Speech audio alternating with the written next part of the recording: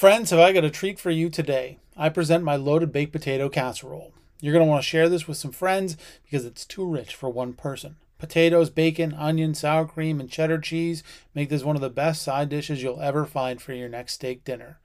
Listen up for the recipe and keep listening for even more details.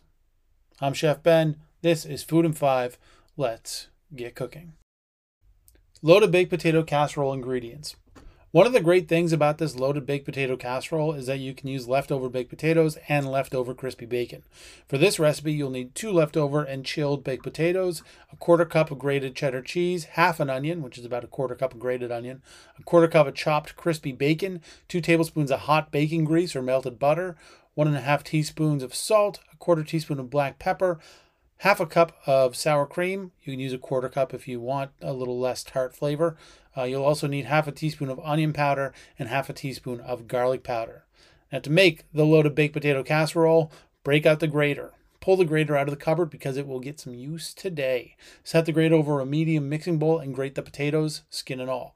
Next, grate the onion. Remove the skin first. And finally, grate the cheese. Now would be a good time to fire up the oven too. Turn it on to 425 degrees Fahrenheit. Measuring spoons. At this point, your grater probably needs some rest. Luckily, it's time for the measuring spoons to get to work. So, set the tired old grater to the side and get the spoons a measuring. Measure out some bacon fat, salt, pepper, onion powder, and garlic powder.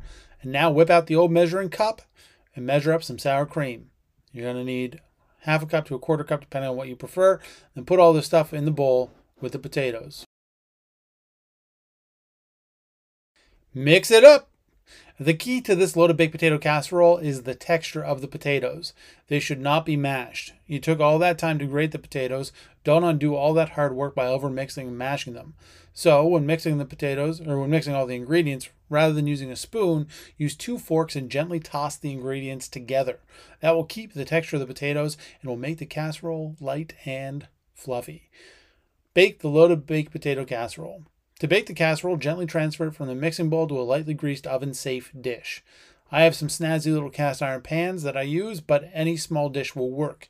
You can use a loaf pan, or if you have ramekins, you can make individual portions. Just like when mixing, you don't want to destroy the texture of the potatoes when you transfer them from the bowl to the dish. Definitely don't push them into the dish. Just place them in. Bake the casserole for 30 to 35 minutes or until the top is golden brown and the peaks are browned. If you're making individual portions, bake them for 20 to 25 minutes. Take the casserole out of the oven and enjoy. The wrap up.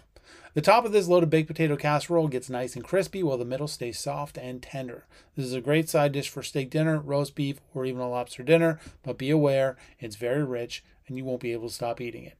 That does it for today. I'm Chef Ben. This is Food in 5. You can follow me on Facebook, Instagram, and wherever else at Chef Ben Kelly. You can also read the written version of this episode and see all the pictures at chefsnotes.com, where you'll also find literally hundreds of other recipes. That does it for today. Have a great one. I'll talk to you soon.